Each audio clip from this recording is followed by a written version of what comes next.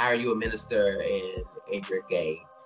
And those were the responses that I was always afraid of. And so that's the part of what kept me coming out all of those years. And so I feel like I was prepared for those responses. And because when I made the decision to finally come out, I'd accepted that would come. But to my surprise, there was an overwhelming acceptance of us. What's up, everybody, and welcome to the Queerly Black Show. I'm your host, Ashley, and I'm so happy you came by. The Queerly Black Show aims to normalize the everyday existence of Black LGBTQIA+ individuals through an interview-style series with regular folks like you and me. So every week, a new guest shares their story and unique perspective on their existence as an LGBTQIA+ individual. Thank you for tuning in, and make sure you subscribe, download, set your reminders to the podcast so you never miss an episode. Enjoy the show. What's up, everybody? It's another episode of the Queerly Black Show. I'm your host, Ashley, and I'm here with a very, very special guest. Jonathan Allen is in the building. This is a fly guy right here, y'all. This is a fly guy, super educated. I'm gonna let him tell y'all about himself. This is a very fly guy, very educated. We're gonna learn a lot today. Jonathan, tell the people about yourself. What's up, everybody? I'm Jonathan Allen. Thank you, Ashley. Thank you to everyone for who's a part of this community, and for sure being a part of this platform today to share a little bit more about my story. I'm originally from Texas and was also raised in South Louisiana. My family would kill me for saying that. But sure, we are Southern roots, indeed. Went to Grambling State University for my bachelor's degree in management and marketing. Grambling's an HBCU, for those of you who do not know. Then went back to Dallas, to Southern Methodist University, Perkins School of Theology, in fact, for my Master's of Theological Studies, before coming up to Boston, which is where I live now with my partner of 10 years, Derek Young Jr. I came up to Boston for law school at Boston University School of Law, and can definitely share more about our journey together as we unpack through the rest of the show. But I am co-founder and director of development for a nonprofit organization that me and Derek co-founded called Leadership Brainery, which is expanding access to master's and doctoral degree programs for underrepresented communities, so we can leverage that as an accelerated pathway to management and leadership roles in the workforce, which really is our vision for helping close wealth gaps and opportunity gaps in our communities. So super excited to be on the show today and awesome. To dive in. Awesome, man. We're very glad to have you, and we definitely going to get to all of that. Today you are, you all these amazing accomplishments. One of the things we try to do here is we try to go back to the beginning, right? And we try to help people who may be stuck somewhere in the middle to arrive at, where you are today. So take us all the way back, and by arrive where you are, I mean being open, being free, being comfortable with who you are, expressing yourself in all the facets that you do, particularly in the Black queer community. So go all the way back, and like when was that first time that you knew that you had to face your sexuality?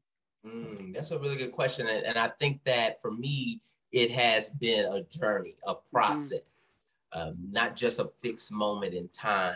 I grew up as a childhood preacher, so I think that's really important for people to understand. I preached my first official sermon, at the age of 11 years old. I was still in elementary school at the time. And so that dynamic is how I had to navigate life from a very young age, being the person in my community who was, in fact, a young leader and a young minister, and oftentimes responsible for helping other people navigate some of the most challenging aspects of their lives and their journeys. And so that was a very challenging aspect of my own journey, having to really dissect and understand who I was, not only personally, but who I was in connection to an entire community and an entire faith community, in fact. And so it was really difficult for me. I oftentimes refer back to when I was in high school, for example, and before I would even go to high school prom or homecoming dances, I would get permission from my pastor to be able to go to prom, because I was afraid of how people would view me and particularly being concerned of them feeling like, oh, I'm being hypocritical, because certainly being from the South and being a part of the church in the South, the Black church, in fact, there's this thing about secular music and worldly music and going into certain types of environments. And so it made it really complex and challenging for me to navigate both being a young person as well as being what we would consider an elder or leader in the church. And so the people I went to school with were the same youth that were part of my youth ministry, who were looking to me for guidance.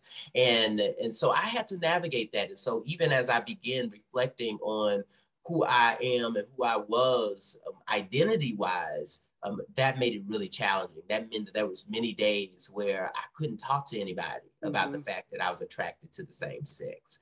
I couldn't unpack those things in a free environment. And there were many days where I would pray to God, pray on the altar, asking for God to take the gay away. It never happened, but that was a thing. And so many people can relate to that, going 100%. Through that process, going through that journey, trying to figure out who am I and does God love me? And the way that we say that God loves so greatly, so abundantly, so unconditionally, but yet oftentimes when we heard narratives around what it could be deemed homosexuality or same-sex loving relationships or queer relationships, that God didn't love that though. God didn't embrace that though. And so from a very young age, I feel like I was on this journey of trying to understand who God was. And I went to theology school at Southern Methodist University, as I mentioned, and what I thought was a degree and journey for me to become a better preacher actually became a personal journey, a personal degree, a personal process, where theology is the study of God. That is what you are essentially unpacking when you study theology. And in addition to learning more about God, I learned more about history.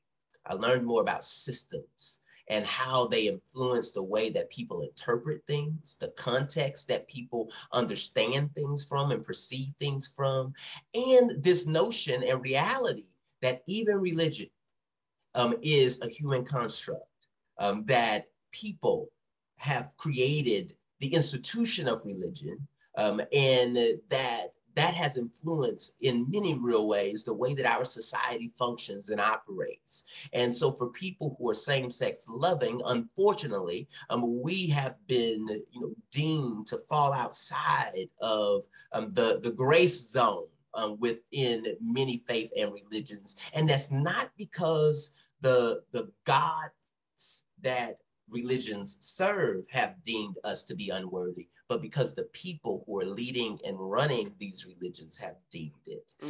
And so therefore we have to continue to understand the connection that the administration of religion, the operation of religion, the institution, the connection it has to broader systems, political systems, economic systems, in fact. And so that is what really helped me to begin unpacking and loosening up some of the chains that I had on me, and really seeing, wait, God, much of what I understood about you not accepting people like me didn't come from you to begin with.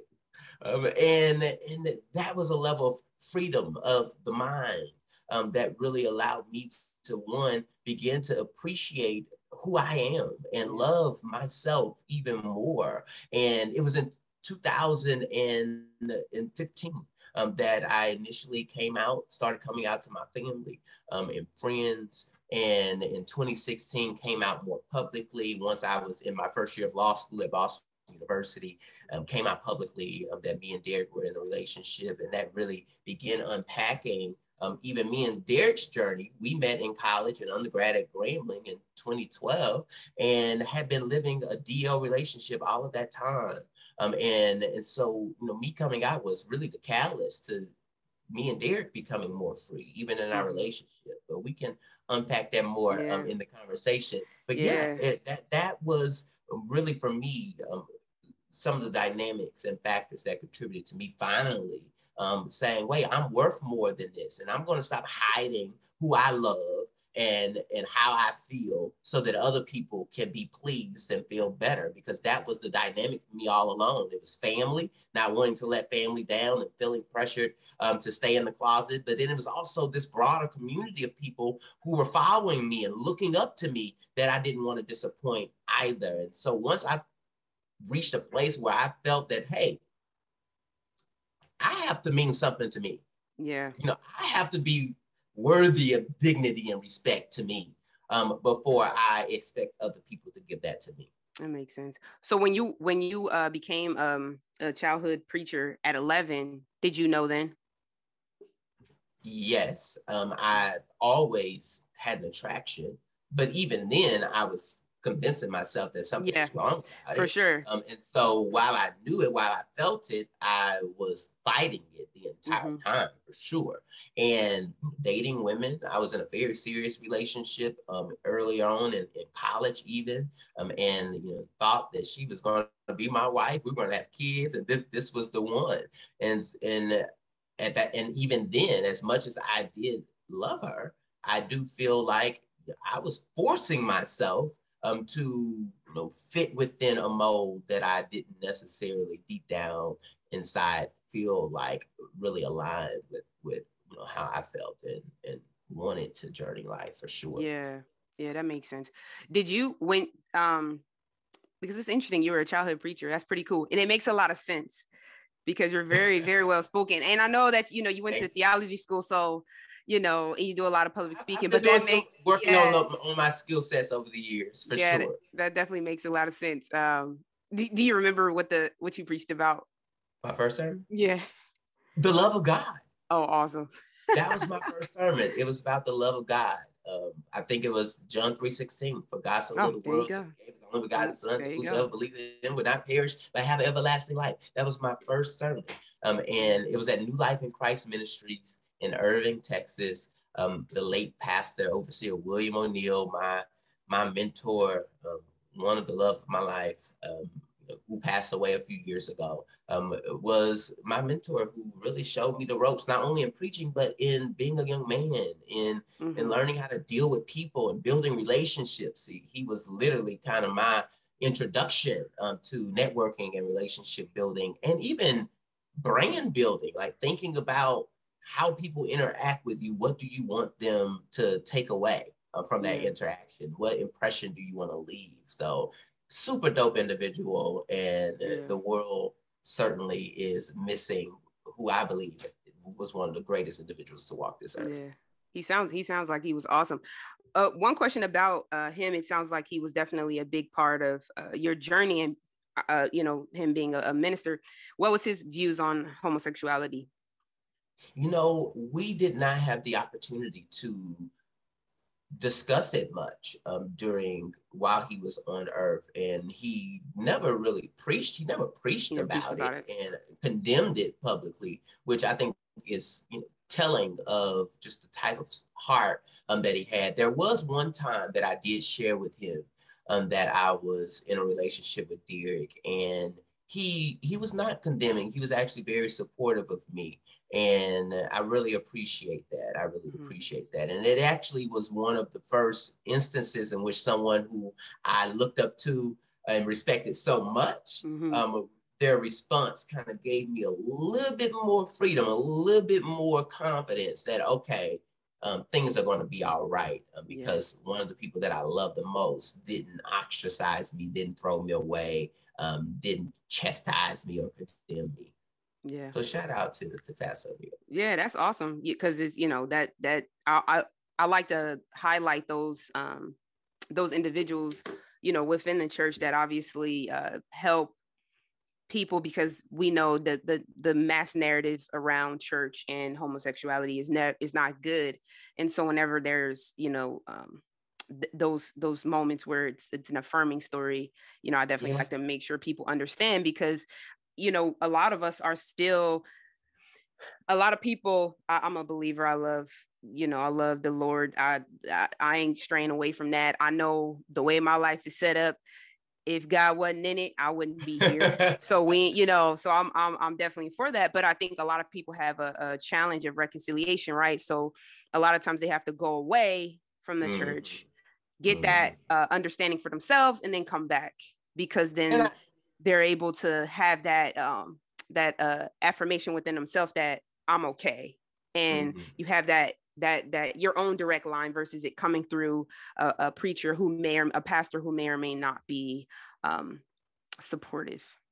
I totally agree. And one thing that I really appreciate about Pastor O'Neill is that he never really tried to force me to be any particular kind of way. And I never was like the most masculine, certainly definitely not in a toxic way. And you know, I love to dance and sing, and he really gave me space to do everything that I wanted to do, to explore all of my gifts and talents. And that was really transformative for me. Because I think in our communities, when we're not necessarily in situations where people are condemning sexuality, we're in situations where certain gender roles and stereotypes and stigmas around what it means to be male or female, masculine or feminine is constantly being reinforced. And he never tried to force traditional or toxic roles or dynamics on me. And I really appreciated that. And I also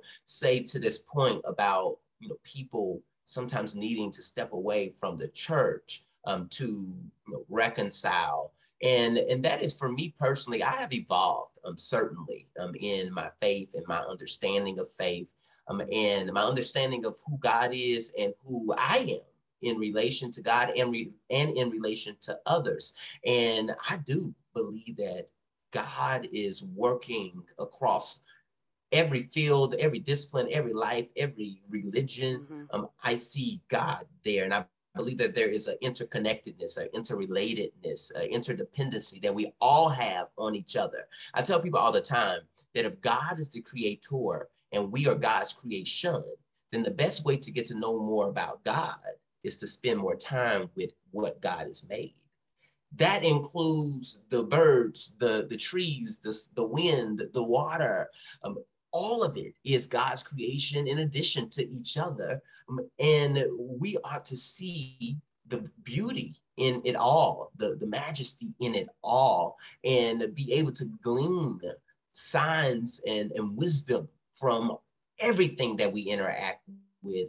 And in this way, we're not pigeonholing ourselves into religion and into human constructs, but truly walking in a greater sense of gratitude and awareness of who we are. I call it by a three-part framework: self-awareness, social awareness, and spiritual awareness. And in fact, those of us who are concerned with fostering greater social transformation, I do believe that we must continue to take care of ourselves by developing self-awareness, social awareness, and spiritual awareness. I think the three of them give us a balance to navigate at the intersections of life, which come with so many ups and downs. And so we don't have that balance of who am I? Self-awareness. Who am I in relation to others? Social awareness. Who is not only God, but what is the soul, and how is that interrelated and connected with all of the world, all of the universe? Spiritual awareness, which is a lot about greater awareness and understanding of energy and how we transfer energy one to another. And so the balance of the three, I really encourage people to spend some time developing. For sure. So you go through, you're a leader from very, very young. You have a girlfriend, trying to kind of fit that frame. And then you eventually break off your relationship with the woman. And then how did you meet your husband? Kind of broke it off with me. Oh, she broke it off with you? Oh! Basically. But we won't dive too far into that at this point. We'll stay with the positive. Exactly. We'll say that for another time. But for sure, in 2012, I ended up meeting Derek. I was running for student body president at Grambling. And Derek came up to me in the auditorium of the T.H. Harris auditorium on Grambling's campus, telling me that my name and paraphernalia was still on someone's car. And the rules on college campuses around elections one in particular at Grambling was that we had to have all paraphernalia removed by a certain time on the last day of campaign season. And so he came to essentially save my life. And I appreciate him for it, because had he not came up to me and said, "Hey, you need to get that off of one of those vehicles before the time elapsed," I could have been disqualified. Which the year before that, I ran for student body president, was disqualified because someone had my T-shirt on 7 minutes after the time had passed. And so all of that work, unfortunately, we were disqualified. We were the highest vote getter. So we were absolutely the front runner, which definitely gave me the confidence that I had the support on my campus and people wanted me to lead. And so I ran again in my junior year, was elected, and Derek and I started our journey together during that time. He was appointed to my board of directors, not my board of directors, but my executive board, and served as our director of student relations. And so that's how we really, the beginning of our relationship was us doing a lot of work together, certainly for the greater good and certainly for our student body.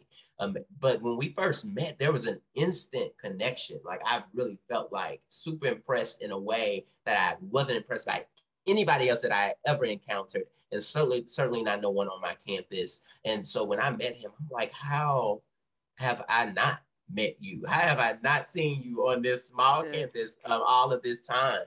And the rest is history. We've been together now next month, which April 27th, 10 years. That's incredible. It's a journey. Yes.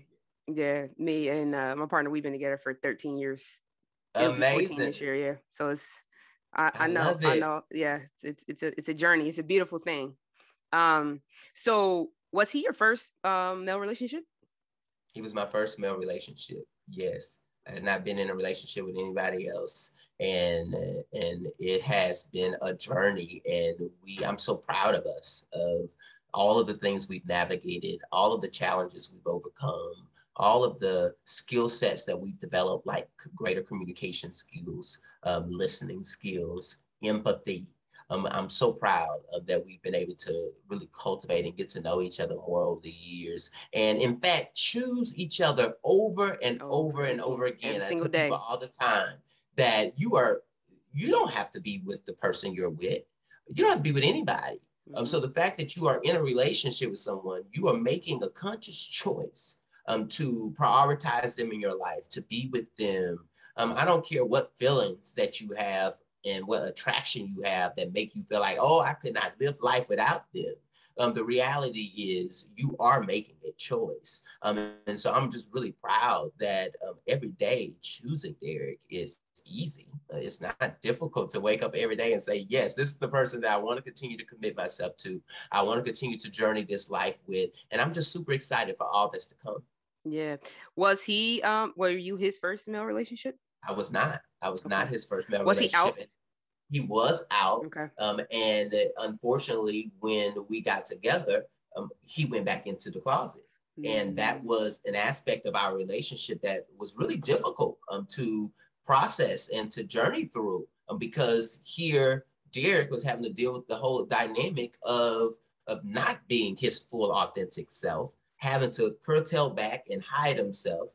And then he did that because of me, because I was a preacher, and I did have this public image, and I was still unpacking for myself who I was and accepting myself. When we first got together, I was telling him there was no way that we would ever get married. There's no way we will ever actually be together in the long run. I am going to find someone who's a woman to marry. We're going to have children, and I'm going to live the perceived standard life. And I'm just so grateful that God blessed me with someone who, one, challenged my own understanding of who I was and who God was, as being a more loving and just person than I had obviously ever known God to be. But then also being a super creative individual, and always inspiring me to go above and beyond. And in fact, that's always been a part of my DNA. I've always been a go-getter. I've always been ambitious. But Derek has been a very ambitious person, and not trying to always conform to social constructs. And I really appreciate how he has pushed me to evolve and to break loose and become even more unbridled. Yeah. I want to talk about two perspectives of this because I did talk to someone else who talked about kind of the struggles of DL relationships, right? So I want to talk about his mindset shifting back in the closet, right? And then how he influenced you to come out, because I'm sure having the support and love of him was probably a large catalyst of why you did it. Because, you know, obviously you said, you know, I was going to go, I'm like, this is cool for now, but I'm going to go find my wife and I'm going to go and have my big church or whatever your aspirations were, why you needed that vision, right? And how this didn't fit in it, right? Exactly. But talk about that and the conversations, the struggles of him coming back in the closet, and then ultimately what was those pivotal conversations for you to say, okay, I'm gonna come out. Yeah, I really appreciate that Derek, one, understood the dilemma and the complexity that I was trying to navigate. But so did you outwardly tell him, like, when you're dating, and this is more for understanding, right? Because this happens, right? Like, for example, my partner and I, when we got together, she was with a guy before she got with me. And I was like, I don't really know about you because, you know, I don't know exactly. I don't know what your angle is here, right? And so, but for her, it was like, no, like, I love you, I'm with you. It's like, okay, well then what about your family? What about these things? And so I know what our conversations looked like, and it almost was as if there were like milestones that happened. Like there would be things that would happen where we would have to confront it. And it would be like, okay, so is this the moment? Like, are we gonna finally just go ahead and deal with it? Not in a pushy kind of way, but in a natural, like, there's something happening evolution, that we need to like deal with this. What was that? What were some of those? And there was frustration, of course, from, you know, even from her, of like, why can't they just understand this? Like, what is, you know, why am I having such a hard time with this? Or whatever those things were from even on her own end, because she comes from a very strong Pentecostal family, and that's a whole other thing, right? So it was like the battle of herself, and then obviously me, and she's like, I'm not trying to like hide this, but I don't know like how to move forward and not lose my family, or not exactly. So which what was did the that case look like for me. A lot of it was those conversations. Exactly. And really working through that. So time played a major factor. So 100%. We were already, before I even came out, we were already 4 years into the relationship. And so we were navigating that. So time was just building up. We were starting to get older. And so the conversations about, okay, what are we doing here? Like, you know, we've been together years now. So are we going to be together or not? Are you committed or not? And then me finally reaching a place where I'm like, well, look, I love him. And I don't want to risk losing him because of me being afraid to upset other people and to lose other people. And they're married and or in relationships and living their lives and not worrying about me at all. And so why would I continue to put my life and my love on the back burner for the sake of other people? And I think for me, what had been really challenging is growing up as a minister, I had become accustomed to always putting everyone else first. Always. Yeah. That was the mission. The ministry. That's the mission. And so that's how I was programmed. And because I was preaching at such a young age, you just have to understand the degree to which my psyche and my mentality was shaped and influenced. And so I had a real commitment to putting other people first. And I am still certainly one of those people who love people and often am putting people first. But I had to reach a place beyond my love for Derek to also love myself. And that's what it really took me to finally say, wait, I love me and I need me to be free. And at the same time, I'm on the verge of losing someone that I love deeply. And we saw from the beginning of our relationship of me saying, I don't see us being together, to us then having those conversations of saying, wait, I do love you. And, I want to see us together. I want to be with you, but I don't know how. I don't know how to deal with the other circumstances. I don't know how to confront my family. I don't know how to accept if family and friends choose to not deal with me anymore and not accept and support me anymore. And I don't know how to deal with the thousands of people out there who have been following my ministry and looking up to me as a leader. I don't know how to deal with the potential of them being influenced in a way that may put them in circumstances and situations that might be harmful. And so that was what I really, really, really wrestled with. But I just had to finally get to a place where, as much as that matters, and as much as I love other people, how can I be the best for other people when I'm not yet the best for me? Mm-hmm. How can I really Absolutely be of hope to other people when I'm not living my full authentic self, when y'all don't even know who I am 100%.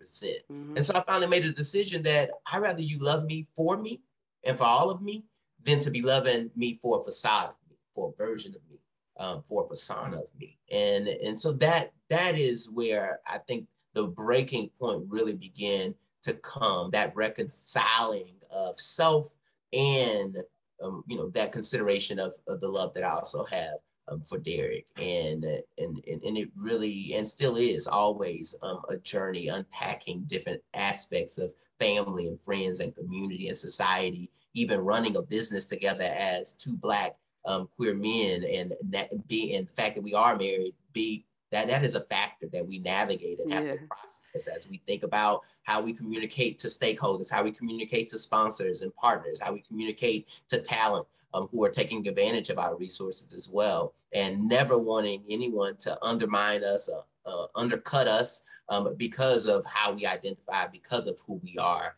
but wanting them to always see the value in the work that we do and the intentionality in which we do it.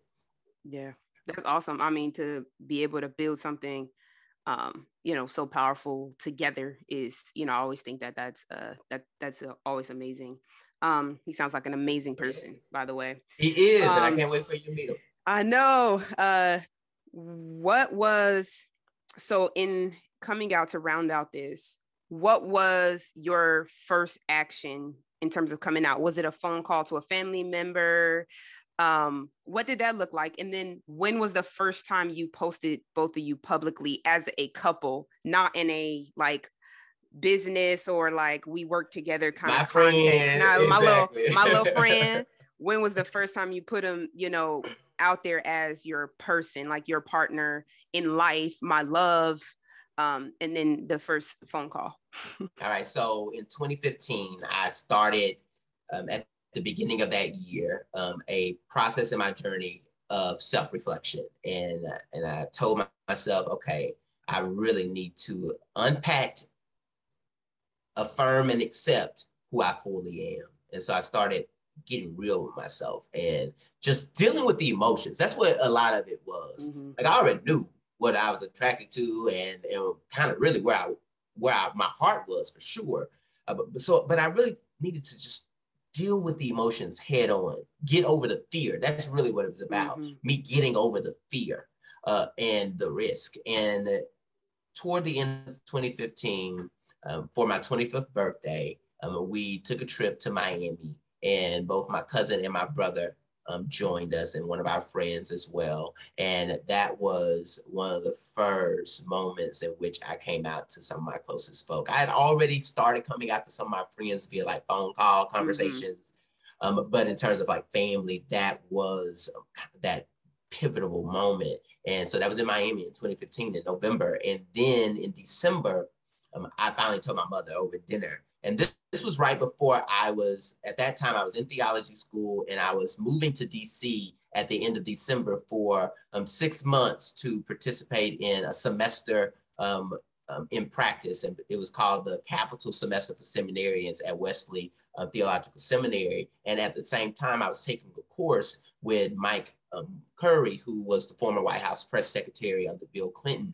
And the course was about studying faith and politics, the intersection between faith and politics, and how policies and laws are formed by faith, in fact. And oftentimes the distinction between Democrats and Republicans is lines drawn by faith. And when you think about who's pro-choice versus those people who are for abortion, it's oftentimes boiling down to what they believe faith-wise. And the same is the case around legalizing gay marriage and other types of policies that we see and laws that we see. And so that's what I was doing in DC, and also working for Congressman Bobby Rush. And so I wanted to tell my mom before I went off to DC to do that. And that was the first time at the end of December that I finally told my mom. And I'm just so proud of her and how it was shocking at first. And, you got to realize that all my life, she's seen me as a leader, even to her, like her personal minister. And so she really had to unpack that, because not only did it have an influence on how she saw me, but it absolutely had an influence on how she saw herself and what she understood about faith. Today, I'm just so proud of how much she's evolved, and so much, all the love that she showed me and Derek, and the support that she give us. And so that was how we unpacked. And so in 2016, when I got to law school, and then in the summer of 2017, is when I first posted, particularly on Facebook, I changed my relationship status to being in a relationship with Derek. So that's how I did it. I didn't make a grand post about anything.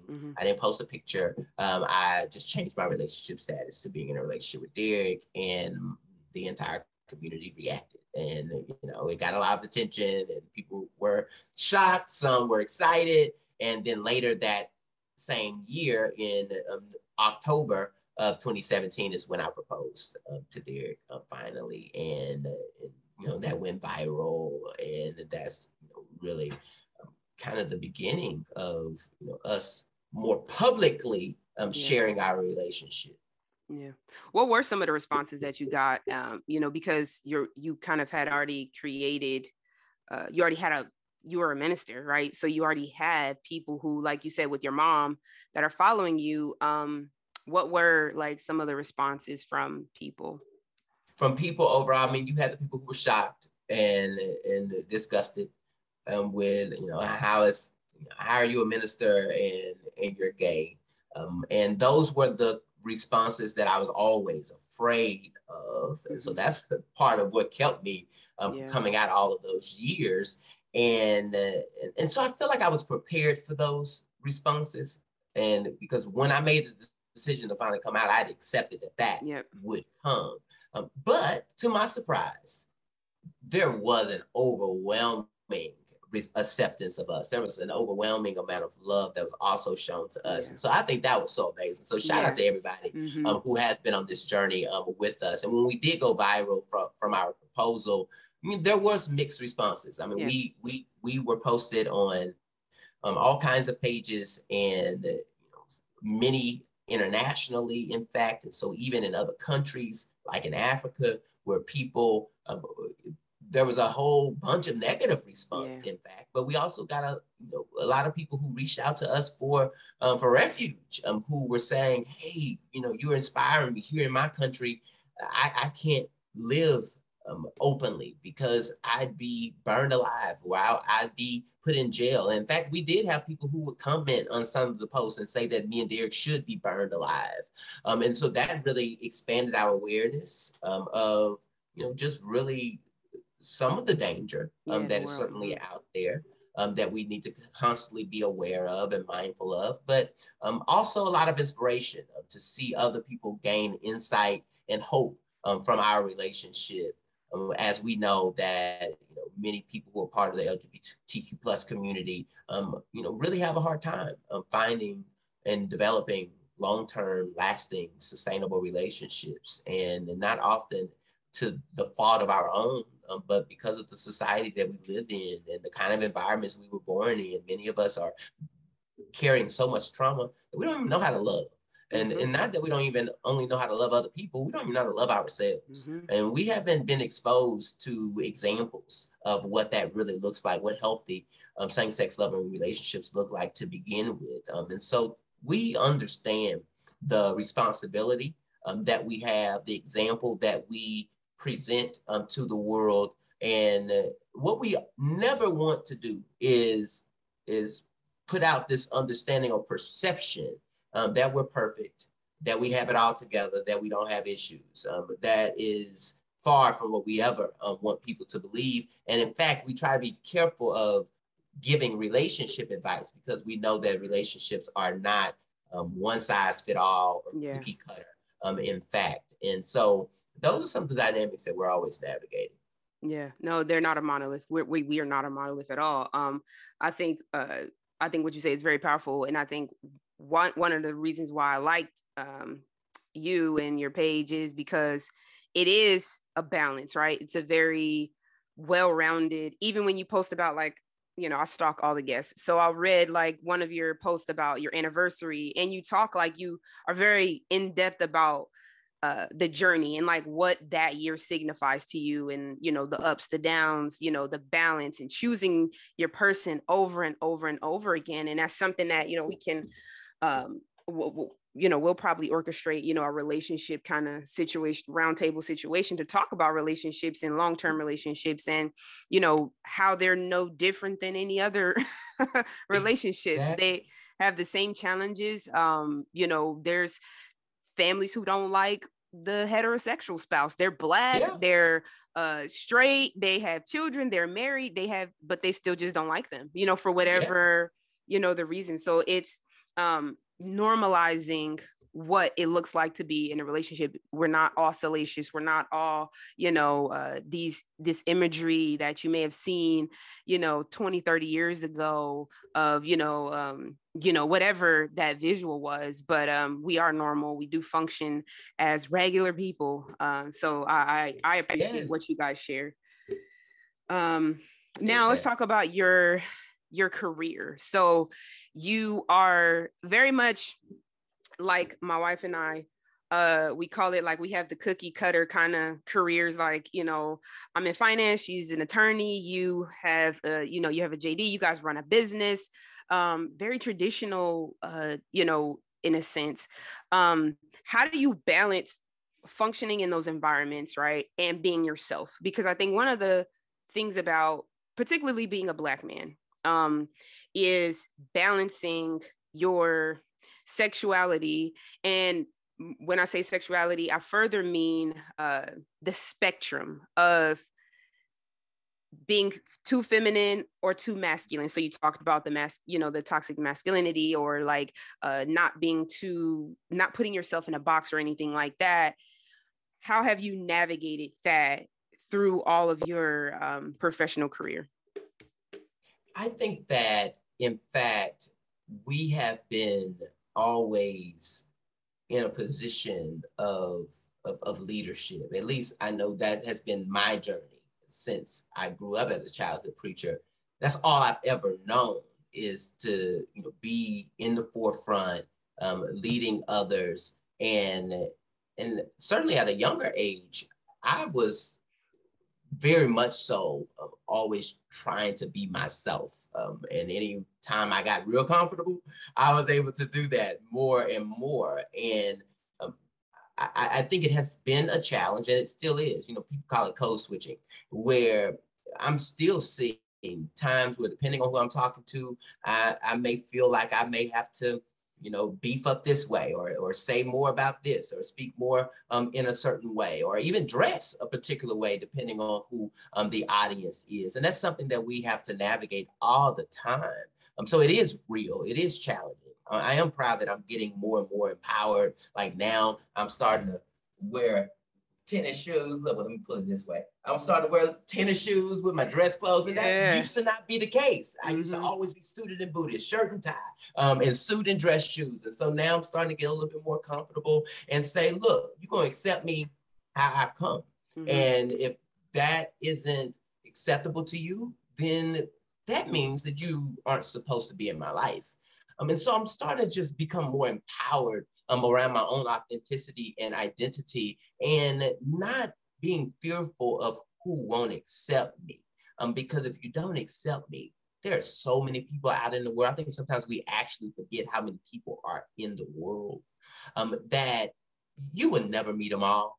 And and so to have the understanding or the expectation for them all to accept you and for them all to love you, I just think is a bit far-fetched. And that's how I grew up, wanting everybody to love me, wanting everybody to accept me. And so I've just kind of matured a bit and am at a place where I'm not on the mission anymore, to have all of y'all love me, to have all of y'all accept me. But more so those who have been purposed in my life for me to connect with, or for me to influence, for me to inspire, then that's my sign. And that is who I have been put on this earth to be on the journey with. And I'm becoming more committed to my assignment, and not the assignment that anybody else has for me, not the assignment that anybody else expects of me. And I think that has been what has been transformative. But I also say, to your point about me and Derek and our traditional roles or pathways, I do feel like we have not, although we have, like for myself, a JD, a Juris Doctorate, I still haven't taken a traditional pathway. When I graduated law school, I didn't go and work for a law firm. I'm not even a practicing attorney.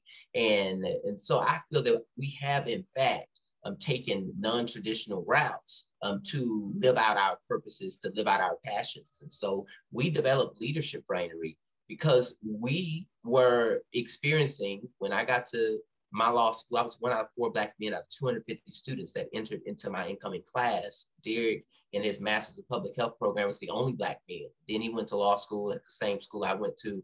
And that year was the only Black man that was in his cohort. And it was those experiences that caused us to start asking the questions to admissions and even to recruiters in the workforce, why there were not more underrepresented folk in these competitive graduate programs and in these high career earning opportunities. And the response we kept getting was, we can't find enough qualified, diverse candidates. And we thought that was just the most lazy and inequitable response, and decided that we wanted to do something about that. Because when we were at Grambling, before I graduated, we started getting calls from other student leaders saying, how are y'all getting so much done? And so we started providing consulting trainings, leadership development trainings to different student organizations at colleges and universities. We started doing that in 2013. That's how Leadership Brainery got its start. And then we went to graduate school, as I mentioned, and that's when we transformed our model into a nonprofit in 2018 to begin focusing on preparing and pipelining more underrepresented talent to master's and doctoral degree programs and into the workforce. Nice. So let's talk about Leadership Brainery.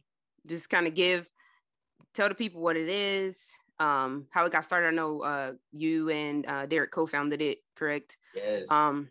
So just take us through the journey.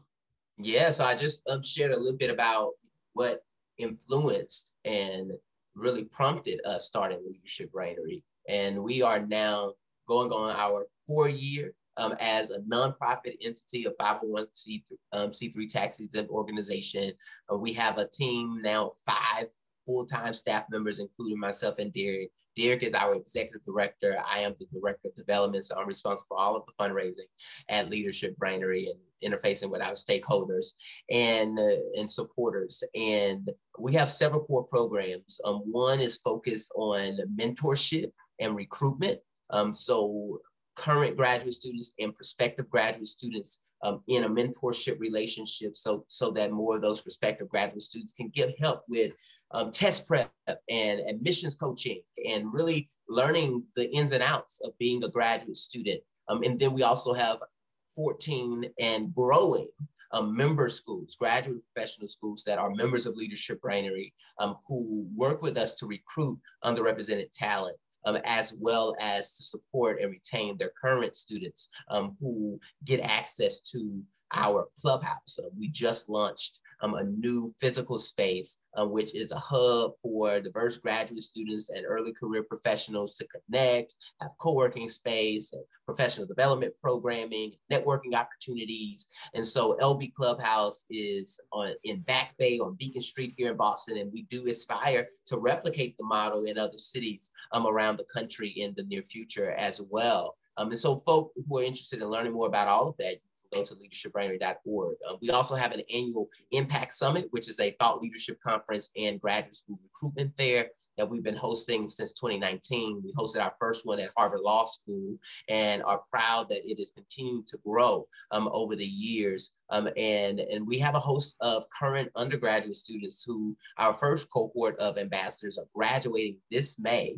And they've been on the journey with us now for 3 years, and we've been providing them mentorship and test prep materials and other professional development as they navigate undergrad into their graduate school and career ventures and opportunities. And so that's the suite of programs that we have at Leadership Brainery, which are all hinged on exposure, mentorship, and recruitment. Again, if you want to learn more about Leadership Brainery, go to leadershipbrainery.org, tap in, follow us on social media. And certainly if you're one of those people who are interested in going to graduate school and leveraging it as a way for accelerated career mobility, we're the organization that you need to be working with, and spread the word. If you don't desire to go to graduate school, you know someone else who needs to, spread the word, because it matters to all of us, because we are underrepresented in the workforce. We're underrepresented in high wage earning, and that is affecting the gap in wealth in our communities. Yeah. And we need more Black and brown doctors, more Black and brown lawyers, more Black and brown professors,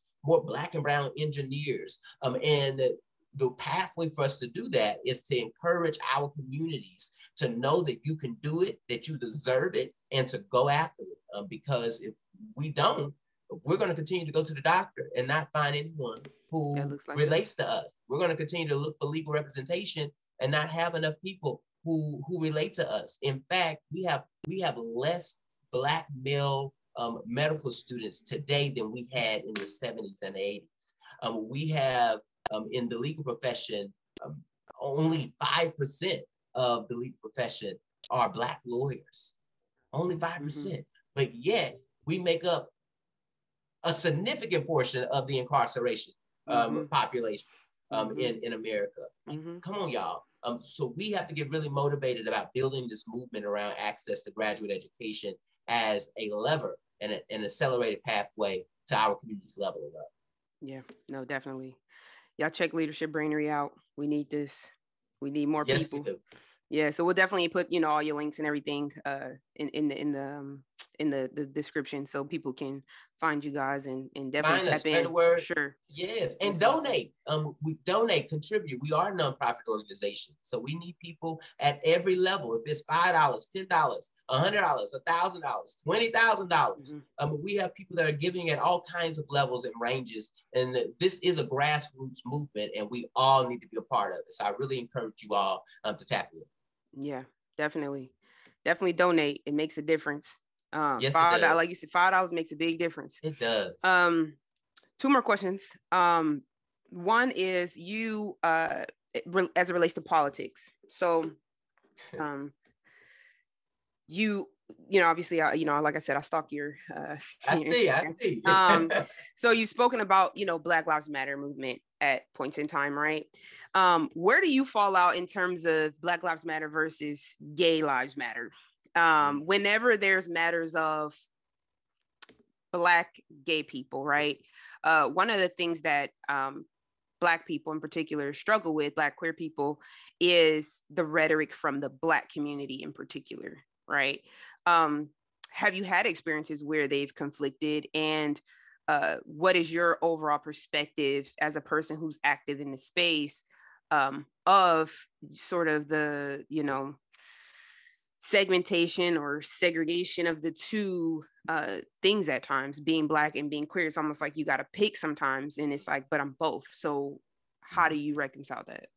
Yeah, it's really tough at times, particularly in the communities, particularly where people don't understand that intersectionality. And I've had conversation with friends who felt like I didn't I didn't have additional challenges in my life because of me being Black and gay.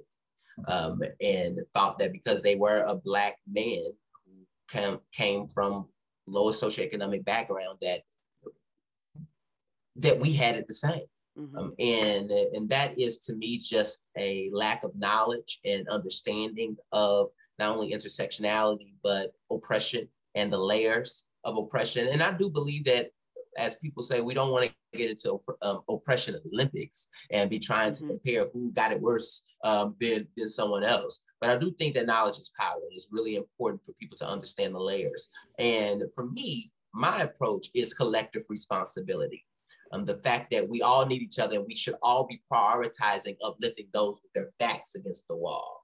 So regardless of us being Black or gay, to me, if we really got intentional, we would be uplifting trans people of color. Yeah. And be prioritizing their experiences, because I believe that they are the ones most with their backs against the wall. Trans people of color who come from lower socioeconomic backgrounds even more. And if we uplift those who have their backs against the wall, and this is a way that Dr. Howard Thurman would frame it, I believe that we all win, we all level up. And so my encouragement to our communities, regardless of what movement you're part of, regardless of what segmentation you identify with, that we should be about lifting up everyone and prioritizing those who are the most vulnerable, the most marginalized. And that would be people who have multiple levels of intersectionality. You may be Black, trans, a woman, and poor. Like, those are the people that we need to be prioritizing, because they're going to have even more challenges navigating the world. I understand the privilege that I have as a cisgendered man. And I know that gives me additional privilege navigating systems and society. But I also understand that because I'm not straight, that there's a level of additional barrier that I have to process through. So what I've been doing in my own life is becoming more intentional about thinking about those people who are experiencing other intersections of oppression that are even more compounded than I experienced myself. And I think that's what we all should be doing, asking ourselves, indeed, not whether or not I got it worse than someone, but more so framing it as this is a system of oppression that we're all trying to navigate. Who is having to navigate it from multiple levels that may be even more compounded than I am? And how can I put them in the front? How can I prioritize them? How can I make sure that my actions and interactions are making their lives better, increasing and improving their quality of life? Because I know that if we do that for them, we do it for everybody. Yeah, for sure. Absolutely. I mean, it's, for lack of a better example, like even what's going on right now, right? It's like this war is outside of the United States, but it affects everybody. So if we help, we'll end it sooner and our gas prices can go down. Exactly. Throw that in there real quick. Exactly. And part of our help, because I love to always remind us to think about systems. Part of our help is not only sending, resources and relief, but it is also thinking about the kind of leaders that we elect, the kind of leaders that we support. For those who aren't aware, I ran for Boston City Council in 2019 to represent District 9, which is Austin and Brighton here in Boston. I didn't win my election, but my election was really focused on what we call information and justice. The fact that people lack resources and opportunities when they lack information. And one of the biggest barriers to us having improved quality of life is having lack of information and access to it. And so that's exactly why I ran for city council back then, and why I believe deeply that more young people and people of color and LGBTQ plus people should run for office, because we need leaders who are respectful, responsible, and inclusive, who are going to be intentional about ensuring that they're prioritizing, again, those with their backs against the wall, and who are using very innovative approaches to solve our most pressing problems. Because I do believe, in the words of Pastor O'Neill, that if we do what we've always done, we will get what we've always got. 100%. Awesome, man. This was great. Yes, indeed. Final question I ask every guest. what advice do you have for a young queer person who may be having their own journey, experiencing similar things that you did? What advice do you have for them? My advice to you is to be patient with yourself and to navigate your own journey. Don't try to follow anybody else's road, anybody else's lead. Don't try to be like anybody else. And don't compare yourself to anybody else. Oftentimes, when we compare ourselves to other people, it results in stress, anxiety, and greater depression. Because when we don't see our life mapping out in the way that somebody else's is, then somehow we feel like we're behind, or we're not doing something right. When in fact, we all have been put on this earth and we all have our individual journeys and circumstances that we have to navigate. So give yourself grace. Be patient with yourself. But most of all, I believe that for all of us, the journey is about loving ourselves and unpacking our own sense of self-worth, dignity, and respect. And so I encourage you to do that. And I may not know you, but I want you to know that you're loved, and that you're supported. And I'm sending all of the positive energy out there to you to encourage you to hang in there when it gets tough, to motivate you, to not give up, to motivate you to dig deep, to know that you are indeed worthy of dignity, respect, and all of the love and positivity that the world and the universe has to offer. That's my encouragement to you. Don't give up. Hang in there. And if you have people in your life who you can lean on, take the risk to lean on. But most of all, follow your intuition and continue to develop a sense of discernment around who you can trust and who you can lean on. And then lastly, I'll say, something that I desire to work more on in my own life. And that's encouraging us to continue to prioritize our mental health and prioritize our sanity, because we are unpacking a lot, and most of it is trauma. And so I encourage you to continue to prioritize both your mental health, your physical health, and your spiritual health. Awesome. Yeah. Thank you so much. Absolutely. All right. Thank you. This is the end. So incredible. Thank you so much. Thank you, Jonathan, for coming on. This is another episode of the Queerly Black Show. I'm your host, Ashley. I'll catch y'all on the next one.